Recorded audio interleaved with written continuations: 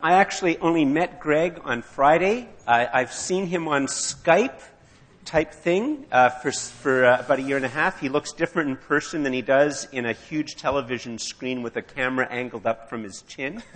You look better in real life, by the way. That's just so you know. Greg was for many years on the staff of Navigators out in the Halifax area. Now he's with Logos Bible Software, which is both the leading and cutting-edge Bible software provider, I think, in the English-speaking world, maybe in other languages as well. And he's also finishing his PhD at the University of Bristol in the New Testament. And his PhD dissertation is going to be on the burial of Jesus. Do I have that right? Yep. And so he was one of the speakers at the Apologetics Conference that we just had on Friday and Saturday. And he's going to speak now. But just before he speaks, I'm just going to ask for the anointing of God's Holy Spirit upon him. Let's pray. Father, thank you for Greg. Thank you, Father, for the mind you've given him, for his willingness, Father, to develop the mind by study.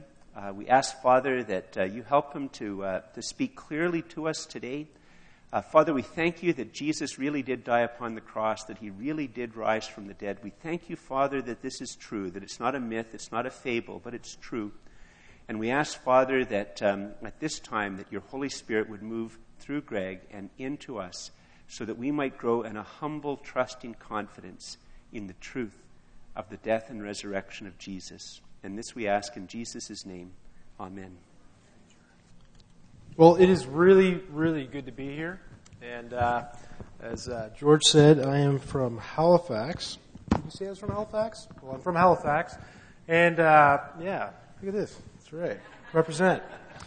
And first off, I just want to welcome my cousin Kelty came to hear me preach this morning.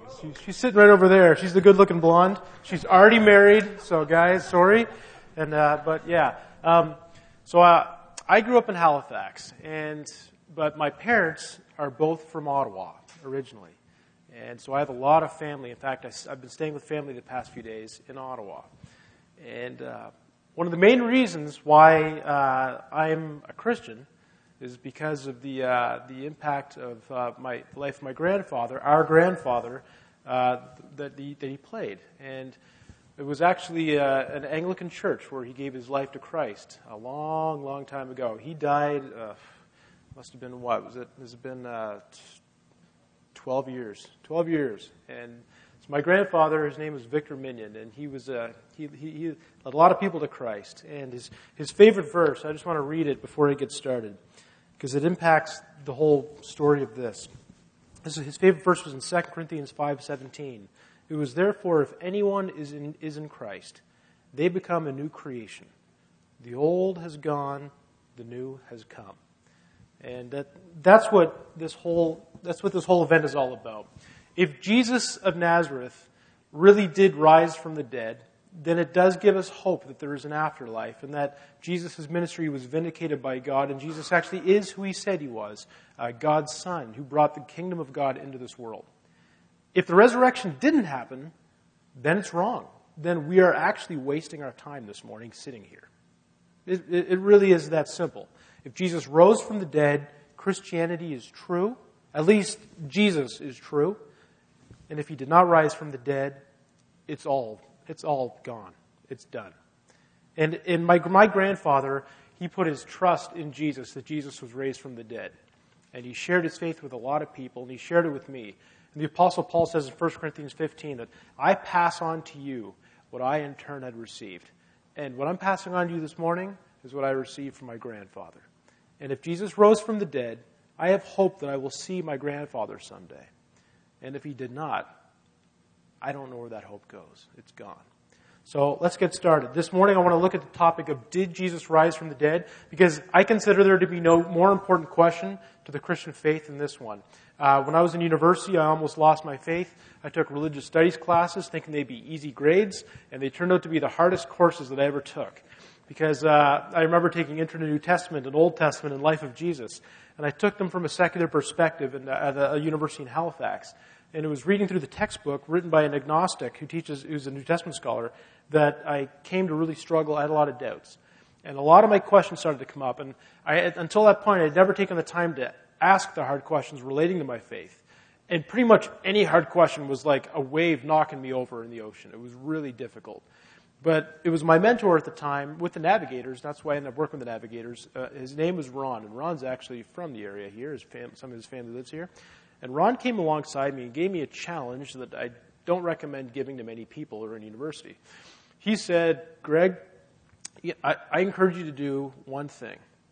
You need to read 10 books written by the leading Christian scholars arguing that Jesus rose from the dead.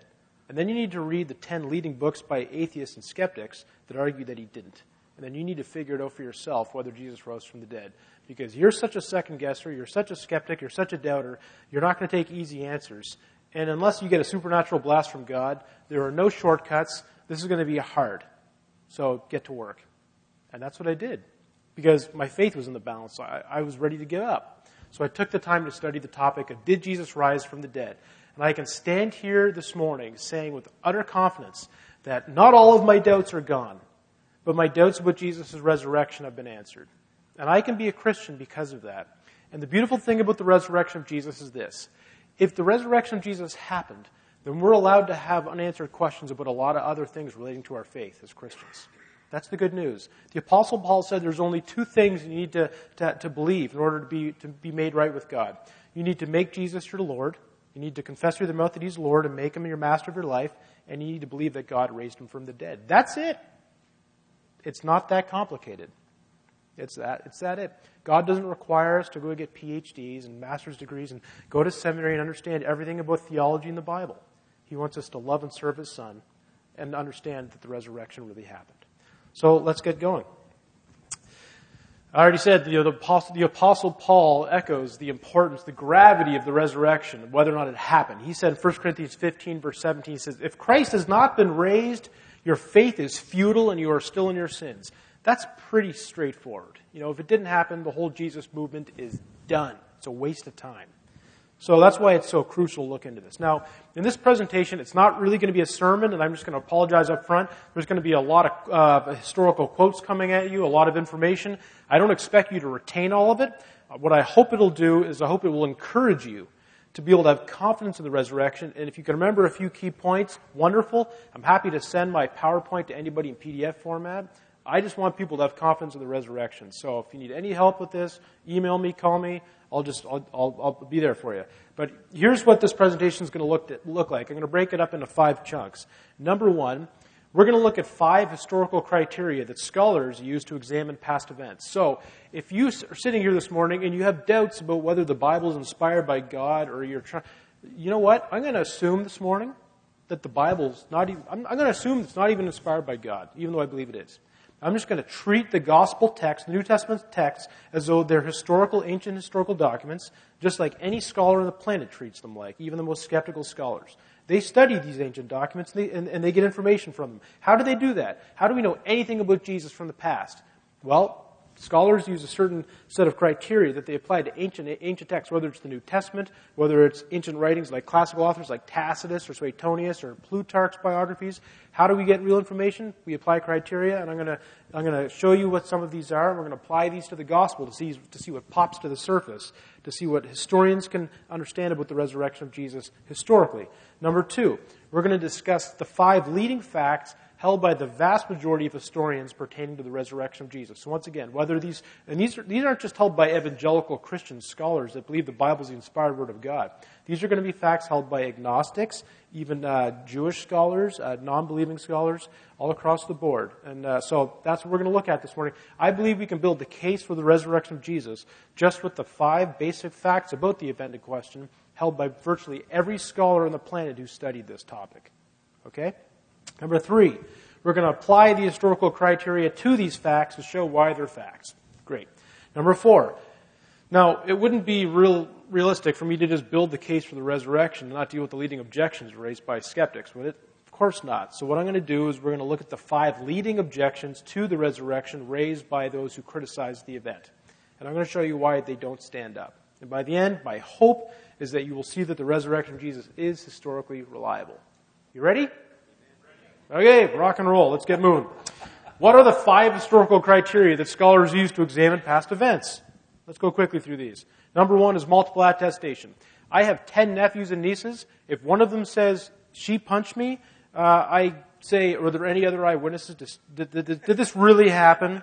We do this in life. If you're a parent, I'm not yet, but if you're a parent, you really want to know, was there another set of eyeballs in that event to confirm what actually took place? It's not that kids don't make stuff up at all, and neither do adults from time to time.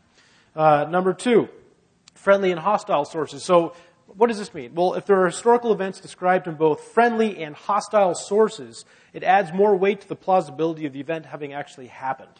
So the hostile source is sometimes more likely to lack a bias. So if you're like a propagandist and you're trying to be like, Caesar Augustus is amazing.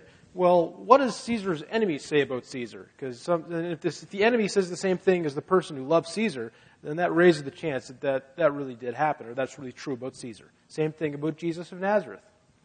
Number 3, embarrassment. This one always surprises people. Now, this is true. Embarrassing material to the one recording the story is usually thought to be more likely to be historical, as people don't tend to create fictional stories that make them look bad. For instance, the Mormon Church just revealed last week, they just admitted it, Joseph Smith had over 40 wives, and a number of them were polyandry. He married some of his best friends' wives.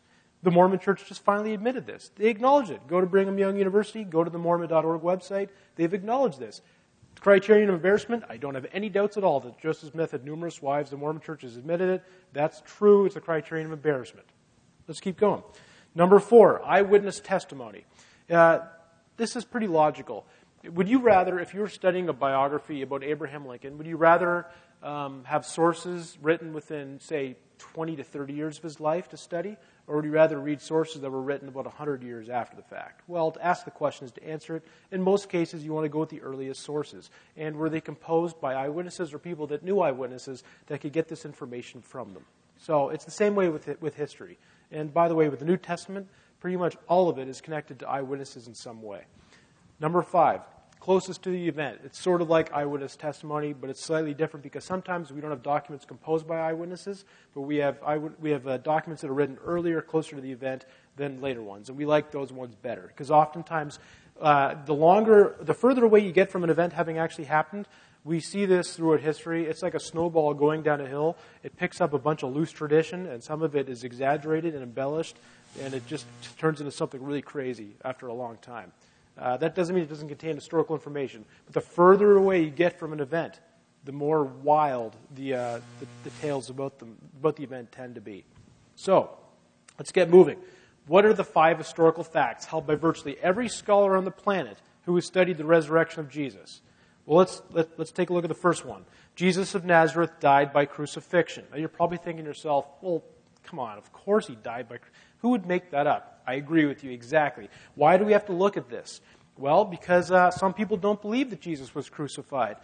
Muslims don't believe that Jesus was crucified. The Quran says, but we're going to look at the passage, says that Jesus never died. So it's important for us to deal with this. Because if Islam is true and Jesus never died, was just assumed into heaven, well, that sort of dismantles Christianity, doesn't it? There's no atoning death on the cross, and Jesus didn't subsequently raise from the dead, beating death, the great enemy. So we got to look at this. Also, a handful of biblical scholars who don't even think Jesus existed. I'm not even going to deal with that this morning. That is just totally bizarre. So if there's no crucifixion and death of Jesus, there can be no historical resurrection either. So let's take a look at the case for the crucifixion of Jesus. Well, first off, crucifixion was a common form of Roman execution. I've studied the topic. I went and visited the leading crucifixion expert. That sounds really funny. The leading crucifixion expert at the University of Tel Aviv in Israel. And this is going to sound really gruesome. If you have soft, weak stomach, plug your ears. But they actually crucified cadavers, so we actually know how they did it now. And we know that where the sweet spots were in the ankle, so it didn't rip through the foot. And all. Okay, we'll keep going. Crucifixion involved flogging and nailing a person to a cross. Hardly ever did it involve tying. We have only one quote that says the person was tied and was way outside, way far away from Israel in some part of the Roman Empire. But so nailing was the preferred method. And we actually have archaeological evidence for crucifixion. Scholars discovered a few decades ago the heel bone of a man who was crucified. The nail was still lodged in it. His name was Yehohanan because of the bone box, the ossuary that the heel bone was found inside, and it was carved on the side of the box. I've seen the box, taking pictures of it. And I've actually seen this heel bone. This is at Tel Aviv University. And the reason why we have it is because when the nail went in, it hooked into the wood, hit a knot in the wood, and they couldn't get the nail out of the wood because the Romans were green. They like to reduce, reuse, recycle nails. They would use them again for the next crucifixion victim. And they weren't worried about sanitary practices, so they just extract those suckers and pound them in the next victim. And so they couldn't get this one out. So they decided, let's just chop the guy's leg off and fire it in the box. That's what they did, and that's why we have the nail stuck in the bone. So that's crucifixion. Now, what does the Quran say about Jesus' crucifixion? Well, it says it didn't happen. Surah 4:157 and 158 says this, that they said and boast, we killed Christ Jesus, the son of Mary, the messenger of Allah, but they killed him not, nor crucified him. But so it was made to appear to be so. Now, Muslims don't believe Jesus died, but rather he ascended to heaven and only appeared to die. Now, but it's important to keep in mind that the Quran was composed 6 centuries after the death and resurrection of Jesus. There's no eyewitness testimony. It's not based on. There's not a thread of evidence to support what the Quran says here. In fact, every historical source that we have, inside and outside the Bible, says Jesus was crucified. Let's take a look at them. First off, all 4 New Testament Gospels record that Jesus was crucified. The Apostle Paul tells us that Jesus was crucified.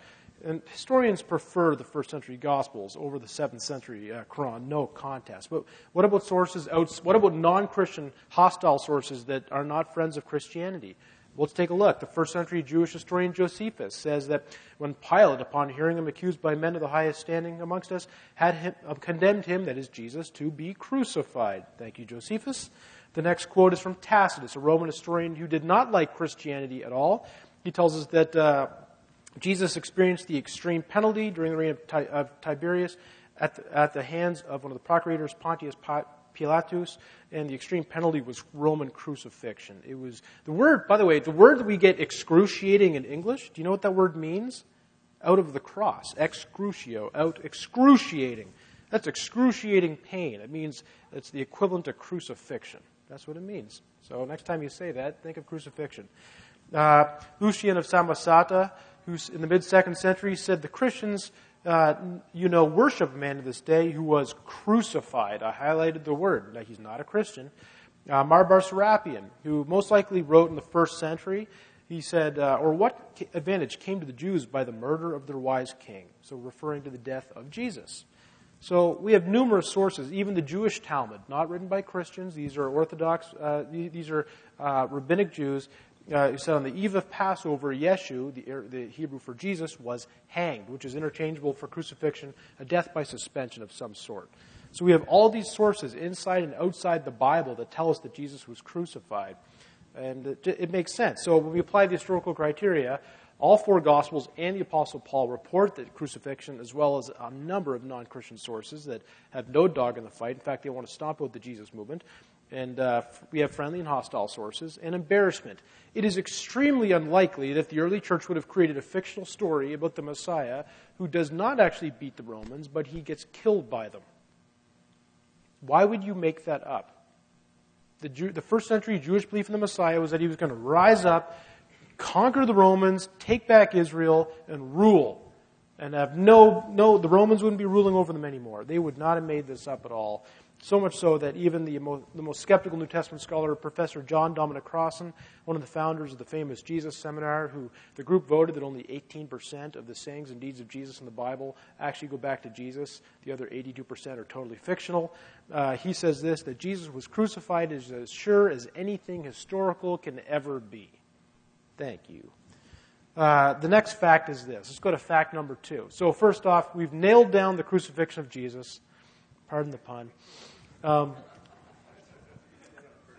did that on purpose, yeah. I'm not smart enough to come up with puns on the spot, so I got to think about them ahead of time. Fact number 2, Jesus' disciples believed that he rose from the dead and appeared to them. This is held by virtually every scholar on the planet. And why is this a big deal? Well, because this doesn't prove that they saw him alive, but that they genuinely believed it, okay? First off, let's take a look once again at 1 Corinthians 15, 3-8. This is, now Paul, in this first line, he says this, "For I delivered to you as of first importance what I also received." So just like I told you this morning, that the reason why I'm a Christian is because it was passed on to me by my grandfather. What I know today is not stuff that I came up with on my own. I've pillaged books and articles and spoken with people.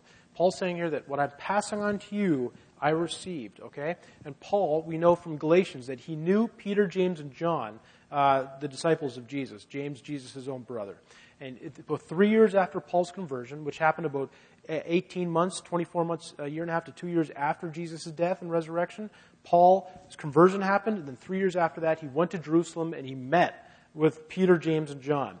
And Paul's saying is here, "For I delivered to you what I also received." So what we're about to read here is early tradition. Most scholars date was likely composed within 6 months to a year of the resurrection of Jesus. Okay? This is really, really early. So when skeptics say, "How can you trust the New Testament? It was written so much longer after the fact." Well, really? Corinthians was written 20 years after the resurrection of Jesus, and Paul received this information about 5 years after the resurrection of Jesus, but he didn't make it up. The tradition itself was composed by the early church within 6 months to a year after the fact, after the event in question. That's pretty early tradition. That's not a snowball going down a hill, picking up all this loose tradition piled on. And I'll show you, when you read this right here, it is so tight, and it's not elaborate at all. It's like boom, boom, boom, boom, boom. It's like a bullet notes. And there's nothing else. It's not like a gospel narrative in Matthew, Mark, Luke, and John, where it's just a long, expanded version of what took place. This is the earliest information we have about the death and resurrection of Jesus. So Paul says, "For I delivered to you what I received. Christ died for our sins according to the Scriptures. He was buried, and then he was raised on the third day in accordance with the Scriptures. Then he appeared to Cephas," that's Peter, then to the 12. Then he appeared to more than 500 brothers at one time, most of whom are still alive, though some have fallen asleep. Then he appeared to James, then to all the apostles. Last of all, he appeared to me. Really straightforward. Boom, boom, boom, boom, boom. The core of this information, if you remove Jesus appearing to Paul and I passed on you what I received, the rest of it goes back to within 6 months to a year is when scholars date that this was likely composed by the early church. So this is really, really early tradition. So Paul is saying that Paul is an eyewitness of the risen Jesus, and this tradition we're reading here is composed by eyewitnesses who knew Jesus and saw him alive. I have a chart here presented that shows all the named people that Jesus appeared to after the resurrection, where it took place, the time of day, and which sources it took place in. Some of them, we have multiple independent sources tell us that this happened. A number of them are independent, but when we're dealing with the resurrection of Jesus, we're not dealing with like one story in only one text. It's not like all we had was the Gospel of John. And it said Jesus was raised from the dead. And when we look at Mark and Matthew and Luke, there's no resurrection account, and Paul never talks about it. If that happened, we would be very skeptical that the resurrection actually happened. The resurrection is repeated throughout the entire New Testament. It's repeated all throughout the Gospel. It's repeated in all 4 Gospels, in Paul's writings, and in Acts numerous times. All the preaching sermons that Peter and Paul do in Acts, it's this Jesus whom you crucified, God raised him from the dead, and we are all witnesses of this. And these guys were willing to go to their deaths proclaiming Jesus was raised from the dead. The resurrection is the thing that kick-started the Jesus movement, and all these guys and women believed that Jesus rose from the dead, genuinely believed it. So much so that they were willing to experience bodily harm and even death, proclaiming that it took place. Acts chapter 4 tells us that Peter and John were arrested and imprisoned. Acts 5 tells us the apostles were arrested, imprisoned, and flogged. These guys wouldn't shut up. They kept saying, "This Jesus of Nazareth is raised from the dead. Stop bowing the knee before Caesar. Bow before the real Son of God, Jesus of Nazareth." And they wouldn't stop. So they kept firing them in jail, kept flogging them, kept beating them, stoning them. And then they're like, tell us you're going to stop preaching about Jesus and we'll let you out of prison. We're not going to stop. Okay, we're going to let you out of prison. But if we hear you do that, we're going to beat you again and throw you in prison again. Okay, they get right back on the street, they do it again and get thrown right back into prison. They wouldn't stop. Acts chapter 12, James, the brother of John, is killed and Peter is thrown in prison. We have early church fathers that tell us about the deaths of Paul and Peter. Tertullian, who wrote in 200 AD, tells us that Paul was beheaded and Peter was made fast to the cross. Peter died by crucifixion, just like Jesus. But we're told that from the church father Origen that Peter was crucified upside down because he didn't feel that he was worthy to die in the same way as his Lord. So he said, "Can you crucify me upside down?" It's kind of an interesting request. And they said, sure, why not? You're going to get crucified anyways. We'll give you one last nice thing, I guess. We also know about the martyrdoms of Jesus' own brother James from numerous sources, not just Christian sources, but even non-Christian sources. The first century historian Josephus tells us that James was put to death. Also, the Christian sources Hegesippus and Clement of Alexandria, it's both second century sources, tell us about the martyrdom of Jesus' brother James. They wouldn't stop saying Jesus was raised from the dead, and they went to their deaths. Early church tradition tells us that at least some of Jesus' disciples chose to die rather than recant that they saw him alive, resurrected. Chuck Colson, who was one of Richard Nixon's right-hand men and he got in trouble, went to prison during the Watergate scandal. Here's what he said. He became a Christian because while he was in prison, and he says it was reading the resurrection narratives that did it. And here's what he said. I know the resurrection is a fact, and Watergate proved it to me. How? Because 12 men testified they had seen Jesus raised from the dead. Then they proclaimed that truth for 40 years, never once denying it. Everyone was beaten, tortured, stoned, and put in prison. They would not have endured that if it weren't true. The Watergate embroiled 12 of the most powerful men in the world, and they couldn't keep it alive for 3 weeks. He was one of them. You're telling me 12 apostles could keep alive for 40 years? Absolutely impossible. So if you apply the historical criteria to this, we have numerous accounts of Jesus appearing to individuals and to groups. Not just one account, we have numerous accounts. Jesus appeared to different people in different places, different times. In Galilee, in Jerusalem, in the morning, at nighttime. Both men and women in groups at a time, multiple different groups at different times, and individuals, including Paul. We also are told in Scripture that, or not just Scripture, but even inside and outside, that about the martyrdom of Jesus' brother James and the Apostle Peter. This was multiply attested in the ancient literature. We have eyewitness testimony. We actually have a document for sure in the New Testament written by an eyewitness who saw Jesus alive, Paul. And the Gospels may have been composed by eyewitnesses. We don't know for sure who wrote the Gospels, but we're pretty sure that they contain eyewitness testimony. So let's keep looking. Gerhard Ludman, he's an atheist. I read his book when I was going through my doubts with the resurrection. And this really just jumped off the page at me. He said, it may be taken as historically certain that Peter and the disciples had experiences after Jesus' death in which he appeared to them as the risen Christ. Now the reason how he can hold to this and still be an atheist is he believes they all had a mass hallucination. Numerous different times in different places. He has a lot more faith than I do. So let's take a look at fact number 3. Christian killer Paul becomes killer evangelist for Christ.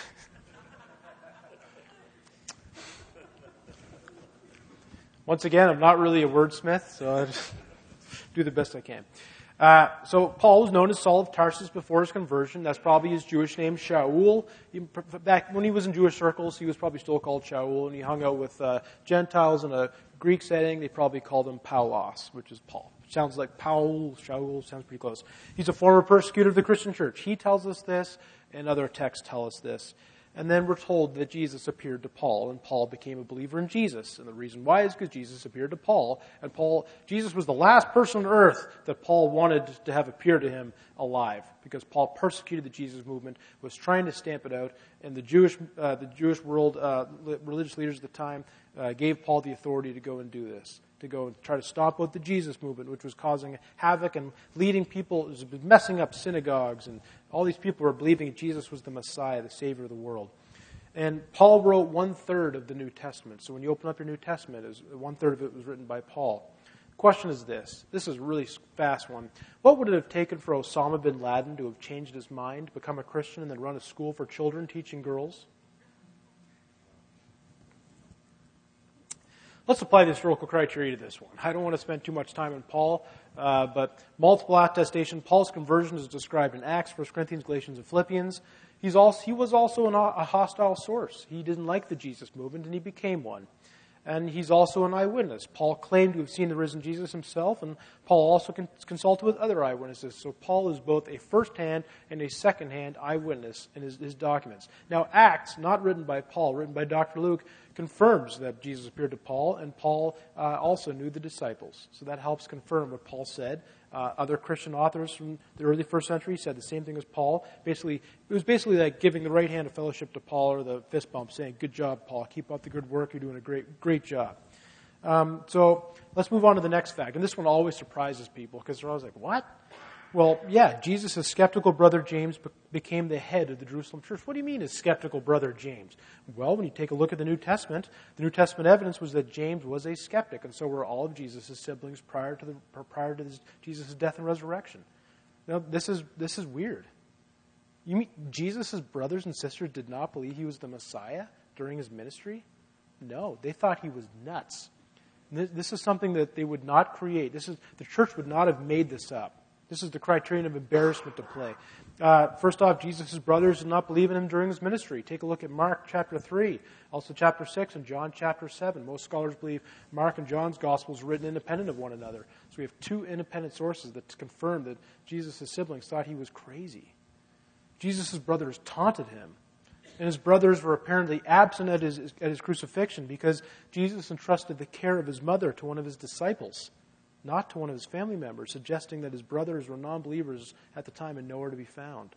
So right up to the crucifixion, Jesus' family members, his brothers and sisters, are nowhere to be seen. And then what happens?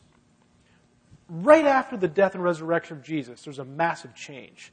We're told in Acts 1:14, really shortly after the resurrection accounts of Jesus, that Jesus' brothers were in the upper room with the disciples and Jesus' mother after the resurrection.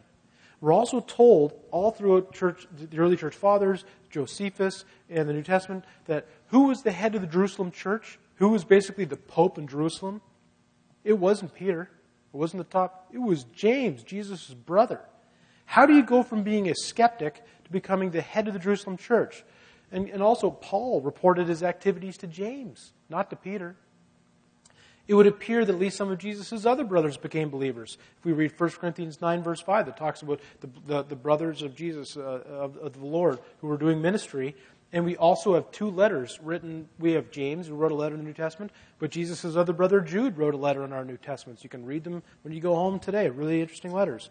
James's transformation from a skeptic to a believer is plausibly explained by his belief that Jesus had been raised from the dead, and he had a post-resurrection appearance of Jesus to him. In other words, Jesus appeared to him alive. Paul only names two people that Jesus appeared to in 1 Corinthians 15 by name. Only two, and those two are the exact people that he met in Galatians in chapter 1, about 3 years after his conversion, 5 years after the resurrection of Jesus. Do you know who those people are? Number one is Peter, and number two is... That's not a fluke. That's probably the moment that transformed James's entire life and changed the course of history. Dr. Michael Licona, who spoke this past weekend at the Dig and Delve conference, I consider him to be the leading expert on the resurrection on the planet. I mean that. He said in his major monograph, 718 pages by University Press, he said, the best explanation for this change of heart is that James came to believe that his brother had risen from the dead. Licona looked at all the arguments for and against why James became a believer, and the only evidence that makes sense is that Jesus appeared to James alive, and that changed his entire life. So we apply the historical criteria to this. We have embarrassment. James didn't believe in Jesus before Jesus' death and resurrection. Why would the church invent this as a fictional tale? Why would you invent that Jesus' own brother said he was nuts? You wouldn't. Multiple attestation, that's confirmed in multiple sources. And we can apply it again because we're told that James became the leader of the Jerusalem church. When you put it all together, you could do what you want in your own mind, but I think the evidence in favor of James became a believer because something massive happened in his life to change his mind. I mean, really, what would it take for you to believe? Now, I asked this question about myself. I have 3 brothers and a sister. What would it take for you to believe that one of your siblings was the Lord of the universe?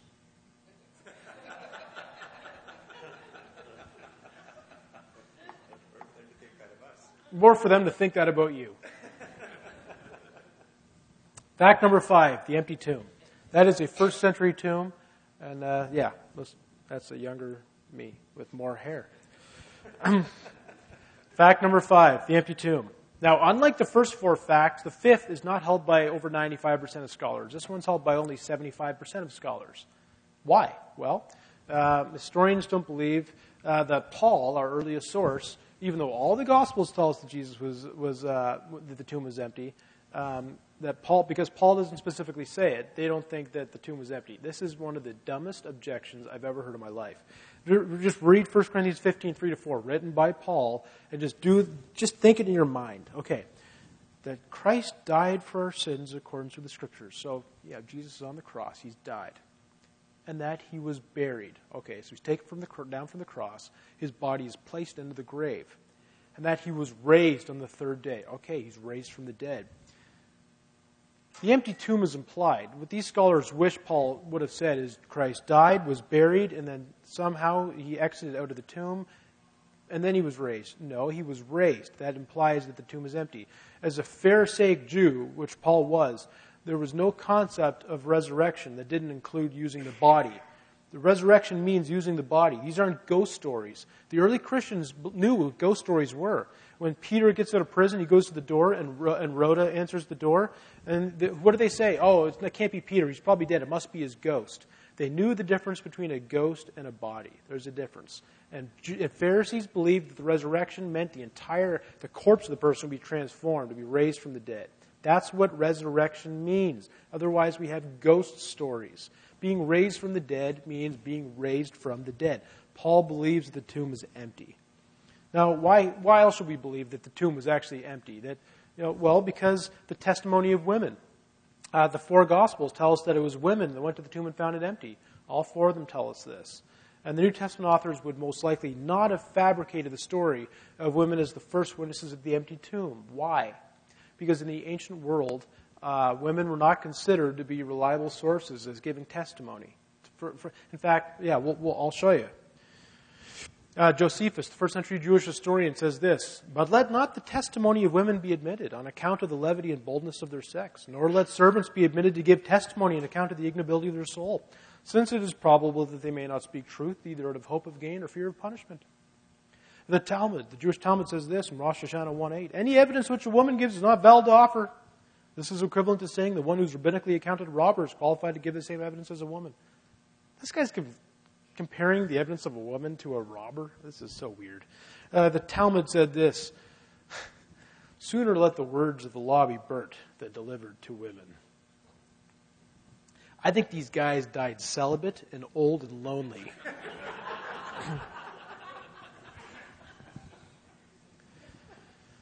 Pagan attitude towards women. So let's not just beat up on the Jewish guys. This is the view of the ancient, Roman Near East, the whole area. Democritus says this. I love this one. This is great.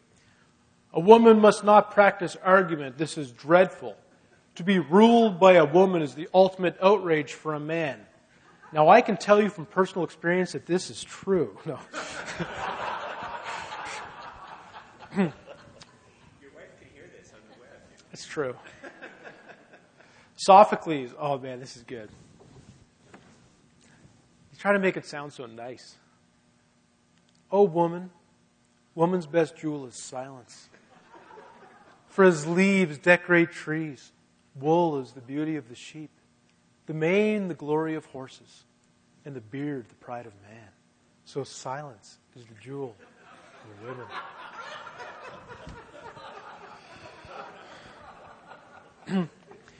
Did you know that in the 2nd century, the leading critics against Christianity, that one of the main reasons why they said we should not trust the resurrection accounts is because it was women that discovered the tomb empty? Celsus, in the year 180 AD, said this, "After death, he rose again, showed the marks of his punishment, how his hands had been pierced. But who saw this? A hysterical female, as you say. And perhaps some other one of those who were deluded by the same sorcery." That's why we shouldn't trust it, because you're telling us it was women passed the message on to you? Please. When we apply the historical criteria, it's embarrassment is all over this one. Women were not considered to be reliable witnesses in antiquity, and this would have been embarrassing for the early church. But you know what? Why did they include this in all 4 Gospels? This is a crucial part of the story, and they didn't make it up. The early Christians had integrity, and they told the story the right way. It was the women that went to the tomb and discovered it empty. If they airbrushed that out, the whole resurrection narrative would sound extremely weird if nobody went to the tomb to make sure that it was empty. All 4 Gospels include that because it's exactly what happened. And we also have multiple attestation because this was recorded in all 4 Gospels that women were the first witnesses. Now, the interesting thing is that Paul, in his early creed, where he lists Jesus died, buried, was raised, then he appeared to so, he airbrushes out women. Why? Some scholars think it was so that it would seem more credible to outsiders that were skeptical about the event in question. I don't know. It's a good question. D.H. Van Dollen, the famous Dutch New Testament scholar, said this: "It is extremely difficult to object to the empty tomb on historical grounds. Those who deny it do so on the basis of theological or philosophical assumptions." So, the case for the resurrection. Now, I'm going to quickly look at maybe just 3 of the objections, because I think I can hear the Sunday school kids. And am I going too long? Maybe? What time did I start at? If you guys are bored, just flail your arms and I'll know it's over. So, the case for the resurrection. Fact number 1, the crucifixion of Jesus is historically solid. Fact number 2, the disciples claim that he appeared to them individually and in groups. Fact number 3, Paul went from persecuting the church to becoming one of the most famous Christians of all time, authoring a third of the New Testament because of his belief that Jesus appeared to him alive. And fact number 4, Jesus' brother James became the head of the Jerusalem church. Why? Because 1 Corinthians 15:7 tells us that Jesus appeared to James, totally freaked him out and changed his life. And number 5, the tomb was discovered empty by women. When you put these 5 facts together, if these are facts, as I've shown, you've got to do something with them. And now I've asked some of the leading agnostic scholars on the planet, one of them teaches here in Ottawa actually, and teaches New Testament, and I said, "Do you believe all these 5 facts?" Because I went through, and he said, "Yes." I said, "What do you do with those?" He said, "I don't know." I said, "Do you believe Jesus was raised from the dead?" He said, "No." I said, "Then how do you explain it?" He says, "I don't know." Okay, so I do know Jesus was raised from the dead. That's what I really believe, and that's what I hopefully have shown this morning. Now, what are the 5 leading objections to the resurrection? I'm going to try to go through this pretty quick. Fact number 1 is the conspiracy hypothesis. Once again, not every person believes Jesus was raised from the dead.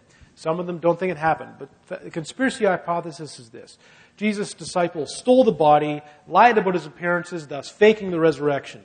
The problems with this are numerous. Many of the disciples went to their deaths proclaiming the resurrection. And if they faked the story, why did they invent women as the first to discover the empty tomb? I can just picture this happening, like all the guys are gathered together. "Okay, boys, here's the plan. We get the body out of the tomb and then we stash it somewhere. Then we come back and we're going to tell a story that's probably going to get us all killed. So who's with me?"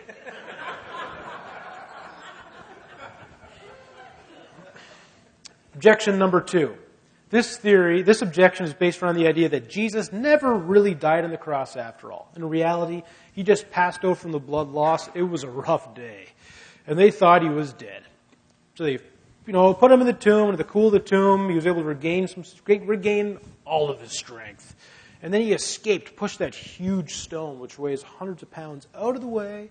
And then he was able, with his nail-pierced hands and his body destroyed, he's able to walk on his feet, which had nails through the ankles. No problem, upright, looking great. And he was able to walk down the street and convince his disciples that he'd been raised from the dead.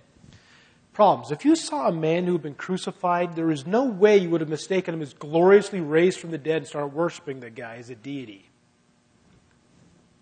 I mean, if a crucified man shows up at your door, how would you respond? Unlikely. Look at this guy. He's a mess, covered with blood and nails. It's obvious he's been raised from the dead. More likely, hey, get this poor man a doctor. He's going to die. He needs some serious help. Objection number 3, displaced body hypothesis. So this theory is that Joseph of Arimathea, the guy who buried Jesus in his own tomb, buried Jesus only temporarily, and then he moved the body to another one after the fact. The women went to the empty tomb on Easter Sunday and thought he just, naturally, if there's a tomb empty, that means only one thing: the person's been raised from the dead. That happens all the time, doesn't it? The problems with this are just legion.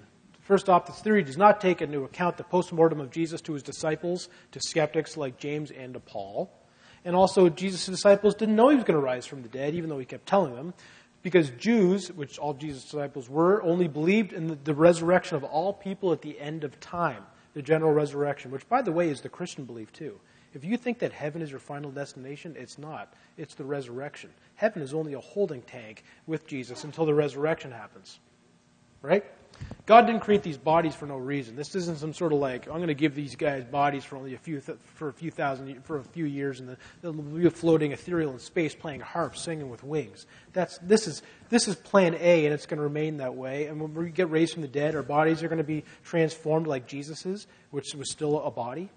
Okay? Just wanted you to know that. And the empty tomb alone would have proved absolutely nothing. So if the tomb's empty, all you have is an empty tomb. So what? You need to have both an empty tomb and post-mortem appearances for the resurrection to make sense. Otherwise, you have ghost stories or you just have an empty tomb, which means nothing. And the Jewish and Roman authorities could have easily squashed the Jesus movement by going to Joseph of Arimathea, going to the real tomb, getting the actual body of Jesus, and parading it up and down the street in Jerusalem, and that would have ended the Jesus movement immediately. That never happened. I can just picture the women at the empty tomb. Well, we know this is the same tomb as on Friday night, but the body's not here. Let's not bother to check if the body was moved. Let's just assume resurrection. It wouldn't happen. Objection number 4. This is really weird. And some of you can shut off your brain at this point. I don't blame you at all, because this is like held by nobody that's a serious scholar. But this is sort of the internet skeptic when you Google it online. It's like the person that like thinks that all we know about Jesus is like stolen from all these other pagan religions and all this all over the world through history and piled together. And we have this composite figure named Jesus of Nazareth. Well, let's just, this. So here's the theory. The stories of Jesus' death and resurrection are fabricated to model the supposed tales of dying and rising gods of the pagan world. Well, the problems with this is a lot. The ancient Near Eastern figures who were said to have died and come back to life were mostly fertility gods who would die every single year and they would return in springtime. So why do the leaves fall off the trees? Well, the gods must be dying. Why are the leaves coming back on the trees? Oh, the gods must be waking up again. It was more of a going to sleep, waking up thing. It had nothing to do with resurrection involving a body. And the language of resurrection used in the New Testament echoes that from the Old Testament, which is Jewish language, which means you die once, you're raised from the dead. That's what resurrection means. It's not a cycle thing based on the calendar of the seasons. And Jesus' earliest followers were Jewish. None of them were pagan. In fact, they were so finicky about making sure that they didn't compromise with pagans, that they wouldn't even eat food sacrificed to idols that they could cook up later, which would mean almost nothing. They wanted to distance themselves from anything to do with paganism. So why would they all of a sudden adopt a pagan view of the dying and rising? It just wouldn't make sense. It's based on the Old Testament belief that God will raise everybody from the dead. But in this case, Jesus is the first person and only person yet to have been truly raised from the dead, resurrected, not resuscitated. And there is no evidence that any pagan deities were known or worshipped in rural Palestine or in Jerusalem during the time of Jesus. So much so that even one of the most skeptical New Testament scholars on the planet, Professor Bart Ehrman, he said this on dying and rising deities and pagan religions. The idea of Jesus' resurrection did not derive from pagan notions of a God simply being reanimated. It derived from Jewish notions of resurrection as an end times event in which God would reassert his control over this world. Thank you very much, Dr. Ehrman. Also, the leading expert on dying and rising deities in the ancient pagan world, his name is Tryggve Mettinger from Lund University in Sweden. He said, there is, as far as I'm aware, no evidence that the death and resurrection of Jesus is a mythological construct, drawing on the myths and rites of the dying and rising gods of the surrounding world. This guy is, for a living, he studied ancient Near Eastern pagan texts. He's like, there is no parallels at all to be found. The Christians did not rip this off. That's totally bizarre. So that's what the leading experts say, and I've read their work, and it all makes sense. Now, this is the leading objection on the planet to the resurrection of Jesus. This is the one that even my relative the other day raised as an objection. Maybe they're just hallucinating like people do. Maybe they just hallucinated. So this theory is, this is basically this. They just hallucinate. That's the theory, both individually and in groups. Well, first off, this theory takes no account of the empty tomb. But then let's really take a look at the science on hallucinations. According to the Dictionary of Psychology, published by the American Psychological Association in 2009, we're told that 15% of people under the age of 50 experience hallucinations. But then 50% of senior citizens experience hallucinations of their deceased loved ones. But only 7% of these are visual hallucinations, because you probably all thought hallucinations were just visual in nature, didn't you? No. Hallucinations come in multiple forms. Some hallucinations are visual. Some of them are auditory, so you swear you hear something that's not really there even though you don't see it. Some of them are perceptory, where you just sense like, I think somebody's in the room with me right now. I've had that before. It's kind of weird. I don't think that's hallucination. I think that's just me after I watch a scary movie, Some of them are even tactile, where you swear you've touched something that's there that's not really there. That's another form of hallucination. Some of them are gustatory and olfactory, where you swear that you smell or taste something that's not there. That's a form of hallucination, believe it or not. Now, I just thought I'd throw this one in that women are more likely to hallucinate than men. Now, let's put this in perspective, shall we? Not 15%, not 50%, but 100% of Jesus' disciples would have had to have had visual hallucinations and tactile hallucinations and auditory hallucinations and perceptory all at the exact same time. This is impossible. Individually and in group settings. What about group hallucinations? What do we know about these? Well, according to the Bible on hallucinations, it's called Hallucinations, the Science of Idiosyncratic Perceptions by Andre Illman and Frank Leroy. This is what every psychiatrist has on their shelf to deal with the topic. According to the authors of this book, they did not include anything in group hallucinations. Why? Well, Mike Licona, the expert in resurrection who presented this past weekend, he emailed them and asked them, look, I was writing my book on the resurrection of Jesus and I wanted to deal with group hallucinations. And your book is the Bible and hallucinations. How come you don't have anything on group hallucinations in your book? Because I really want to know about this. And they wrote back and said, because they couldn't find anything to include in all the scholarly literature. These are the experts in hallucination. If you think about it, two individuals cannot share the same subconscious state as one another. You can't, According to clinical psychologist Gary Sibsey, he couldn't find anything whatsoever on group hallucinations in the professional literature for 20 years up to around 2005.